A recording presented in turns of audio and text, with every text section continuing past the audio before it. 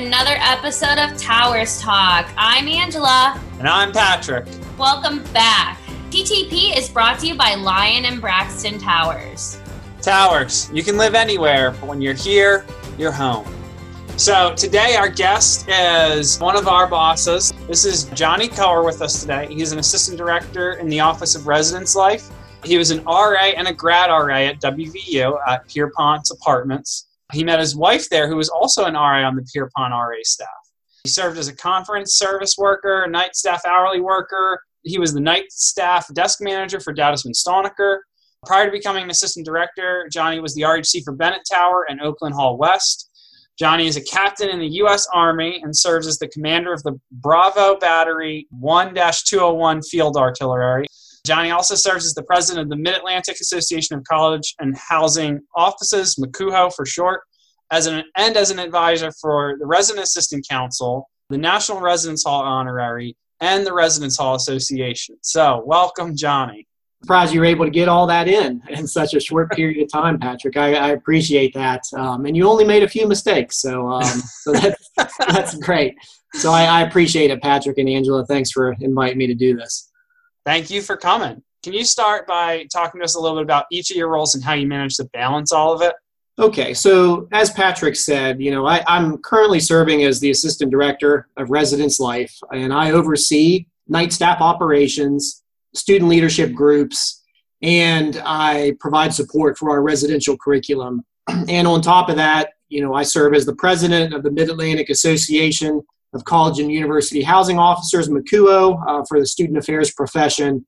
And I'm also the commanding officer of the local military unit here in Morgantown. So I have multiple different roles. There's another role that's not on there. I'm currently a student, so I'm working on my doctorate degree in higher ed while I'm doing that as well. So how do I balance, all that? I see that's a recurring theme as I look ahead to some of the future questions on this list. And I probably should have asked how much time we have before I even start talking, because I'm already rambling like I tend to do.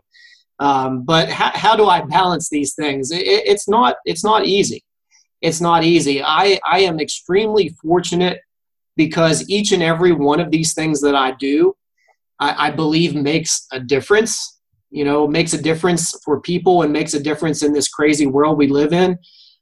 So while I might not be the best at time management and balancing, when I shift to one of these other different roles I have, I'm able to motivate myself to know that I'm doing something meaningful.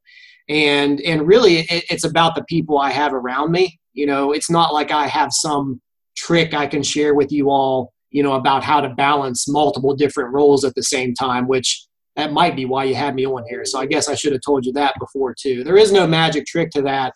If you have good people around you and you have people that when you hit that brick wall, which even I hit, that just mental exhaustion where you need a break, and you have good coworkers, you have people looking out for you and people who care about you and say, hey, Johnny, I know you just got back from military service, or Johnny, I know you have a lot going on with MCUHO right now, or Johnny, I know you have a lot going on with the night staff. Hey, I'm going to take care of this for you. Go focus on that. That's something I've been fortunate to have throughout my entire career. And I can just run down the list of names with you, people that have allowed me to do these just really rewarding things. And it's because of them that I'm here. Awesome. Thanks, Johnny. And just to tell, our listeners, we chose Johnny because Labor Day is coming up, and this episode's going to go live the day after. And, as you can see, here, nobody works harder than Johnny. He does a lot for us. He does a lot for our country, for our institution, and we just appreciate all that you do for us, Johnny. So you've been a student and professional here for a while now. Why have you decided to stick around? What do you like about this community that has kept you here? Well, I'll give an answer that a lot of native West Virginians will give when you talk to them about WVU. But I went to high school in West Virginia, Wetzel County. For those that know a little bit about the state, very small town, very small high school, very small prospects for doing anything with your life at all that would be aside from coal mines, pipeline work, or drugs, and things like that. And not that there's anything wrong with those professions, and not to fault the people that do fall into line, with, the drug use and that epidemic. But, that's just reality in that small West Virginia town. And I was fortunate, very fortunate, to get some state scholarships that allowed me to go to WVU. And I viewed it as a privilege, because for us, WVU was the pinnacle. That this was the shining light in the state, was, this university where everyone that was trying to make their lives a little bit better, make their families' lives a little bit better, this is where you went. So I got to come here. I was fortunate to stumble into the residence life type work fairly early on, as a night staff worker and then as an RA. So, as I was, gaining this education, it was to be a teacher at the time. I wanted to be a teacher and teach in West Virginia to help out people. I started to learn a little bit more about this student affairs field, and seeing, as I progressed to my senior RA year and my grad RA year, back when we had grad RAs, I started to see me coming in as freshmen. I saw freshmen coming in from small West Virginia towns. They had the same anxieties I had. They had the same dreams I had, the aspirations to do better, to make their lives better, to help their family, to go back and help their hometowns. And that's kind of when it all clicked for me, was, by working in student affairs in residence life at West Virginia University, I'm having the ability to make an impact and just help even in the slightest bit, these young students coming in on their way to bigger and better things. And that's why I've stayed, because, this is my state. These are my people, and I see so much potential in the individuals we have cycling through our residence halls every year, that, I just love being a part of it. I really do. And that's why I've stayed. I've not even applied at another school, to work at another school, and I don't intend to either. That's awesome. Thanks so much for sharing that. So on a later note, one of Johnny's most important roles that we have not mentioned yet is that he is a cat dad. And so can you tell us a little bit about your cats, Johnny? Because I know you're real proud and like to talk about your children. Yeah, so I have 3 cats, and for the RAs watching, you probably met most of them during training. You saw them on the Zoom. For anyone else, I do have three cats. My wife and I were both, pretty big cat people, growing up. I think you just either become cat or dog people, and you might not be able to explain exactly how that happens. But, there's a story behind all of my, family, as I call them. And, each one of them, had a really rough life. So my wife's friend runs a humane society in Waynesburg, Pennsylvania. And they have give us a lot of, photos and names of cats. And that's where one of ours came from. Another one was a rescue that we adopted from back in Wetzel County. Another one was another rescue we've gotten. And, I always like to share the example of James Kirk, Jim, we call him. So he's our middle child. And, he's just a big gray cat. But, he had been at the Humane Society so long that, they were wondering, whether he would ever find a home. And he had such a great personality, though, that they didn't put him in a cage. He had free reign of the entire place. And he was basically the mascot of the Humane Society. So he would come up and cuddle with people when they came in. He would help other animals get adopted. He would help make these, people find other pets, because he would, okay, it's Humane Society. There's this friendly cat here that's, warming me up. And now there's these other pets we can look at. But no one would ever adopt him, because even though he had this personality, he had been in an accident at some point when he was young, before the society took him in, and his front paw was mangled pretty bad. He has some trouble walking at times. So, this wonderful creature that you were seeing play an important role in other animals' lives and people's lives and making connections there wasn't, he wasn't getting a chance himself. And that's where, my wife and I stepped in and said, we want this guy right here. And that story is repeated for all of the cats I have, because, these animals, these sources of comfort that we all have, they become part of your family. And there's a lot of, unfortunately, pain and suffering out there in that community. And just like with everything else I do, if I can, save one or two of those animals and give them a few years of a good life, I feel like, I've done something good. And yeah, that's not even close to, I think, what you asked me, but that's the story I gave you. So, that's my story about my cats. That was probably one of the best stories I've heard all day. So thanks for sharing that, Johnny. Yeah, thanks, Johnny. The viewers can't see it, but Ange had real tears in her eyes as he was talking about Jim. So, Johnny, you touched on this a little bit earlier about, the first-year students that you would see as you grew as a student, as you got older, and the first-year students that would come in. So what words of wisdom do you have for our first-year students this year? I've thought about this a lot, and it's really developed over the years. And I'm pretty solidly of the opinion that every first-year student needs to hear multiple times that, it's okay if you don't know what you're doing. It's okay if you're not exactly sure who you are, what your identity is, what your goals are, what your passions are, and that's perfectly natural. You're coming from, all over the world. You're coming from small town West Virginia, like my example, from a different country, a different state, a different framework. Everyone's coming in with identities that have been shaped by the experiences of high school, and everyone's, parents, friends, peer groups, siblings. That is what has shaped you up until your arrival here in Morgantown.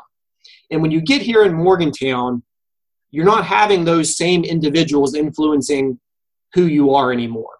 So as you adjust to this new reality and you start to say, hey, maybe this isn't an important aspect of my identity. Maybe I identify in this way. Maybe I'm a little bit confused on, whether that be majors. I always thought I wanted to be a biology, professor, and now I want to go towards engineering, teaching to, arts, creative arts, or something like that. Those are all examples of what's going to occur, and that's absolutely fine. And the same thing is about you yourself. Your education you get in the classroom is only one side of this. The rest of it is you're developing who you're going to be for the rest of your life. So do you hang around the same type of friends? Do you identify in the same way based upon, whether that be any aspect of your identity out there of, okay, this is who I was before. I've questioned that, and now this is who I am now. That's going to occur, and it's going to be terrifying. It is going to be stressful, and it is going to drain you mentally, but that is one of the most rewarding aspects of the college experience. As you go throughout that process in finding who you are going to be for the rest of your life, there are support networks here to help you along. We have the mental health experts at the Crew Center. We have our wonderful hall coordinators like Patrick and Angela here with their RA staffs. We have all these people around you to where some of that identity development, some of those tough decisions you're making in that first year, you're not making alone. You can rely on some guidance, some experience, and some support. That way you feel like, you're able to step confidently into that sophomore year and say, hey, I'm this much closer to defining my own internal self. I'm this much closer to saying, I know for a fact I want to be this, at the conclusion of my degree program. So first-time freshmen, don't be afraid of that process. Don't feel like you have failed because you are not exactly sure who you are or who you want to do. It's just part of the process, and let us help you along with that process, and we'll help you get you there. Awesome. Thanks so much for that, Johnny. It's great advice. So on top of this awesome advice and these words of wisdom, it's obvious that you balance a lot on your plate at once. Can you give our listeners one piece of advice that you have when it comes to time management and how you make it all work? It might be surprising to hear that I'm probably the worst person you would ever find at time management. I was late for this meeting right here, this thing we're recording. I'm terrible at it. But the way I've started to view it over the last couple years, it's not so much time management as it is energy management, if that makes sense. Because for me, especially recently, it doesn't matter if, okay, I block off a good bit of time because I have some work I need to do, as president of MCUO, or I block off amount of time because I have some work I have to do, as the assistant director here. It doesn't matter how much time that block is if I don't have the motivation and energy to jump into it and actually be productive and get things done. So what I've tried to really focus on as of late is managing, my motivation and my physical and emotional health a lot more than I am managing my time. So even if it means I get a little bit, more stressed because something's being put off to the last minute, I know, and this is terrible for me to say out loud, I guess, but I hope you can see where I'm going with this is, okay, maybe I procrastinated a little bit on getting something done, but I also know if I would have started it earlier, it would have been absolute trash work because I wasn't at a good place mentally to sit down and do whatever I needed to do and still hold myself to the high standards I hold myself at. So I think probably the correct answer is combining some of that advice I just talked about there with good time management skills, because as I said, when I was talking about first-time freshmen, this can be draining. And I know there's many RAs, there's many residents out there that I've talked to that are balancing double the things that I'm balancing right now on my plate. And what I would say is the advice is, yes, plan it out. Yes, try to get your work done early and spread it out, but also realize that mental, emotional health is a finite resource you have, and spread it out accordingly. That way, when you're able to jump in and get work done during this, whatever schedule it is, you're able to jump in and hold yourself to your own high standards of work and take care of yourself. Because if you run yourself to the point where you just can't operate anymore, then what good does it do to have a plan of how to get something done on time if on the first session of trying to get it done, you're an emotional wreck, a mental wreck. So balance that with the time management, and I think you'll be in a pretty good place. Awesome. Thank you so much, Johnny. I feel like we inundate our students all the time with the messaging about start early, get ahead of things. But the reality is a lot of us still end up procrastinating those things. So I think it's good to hear that you can do that and still be really successful and be able to manage everything. So thanks for sharing that. And thank you for joining us this week. Really, really appreciate you having you spend your time with us and spend your energy with us. Thanks. I appreciate it. Thanks for having me on. I enjoyed talking with you, and have me back again sometime. Yeah. So all our loyal listeners, thank you for joining us, and join us next Tuesday for another episode of Towers Talk.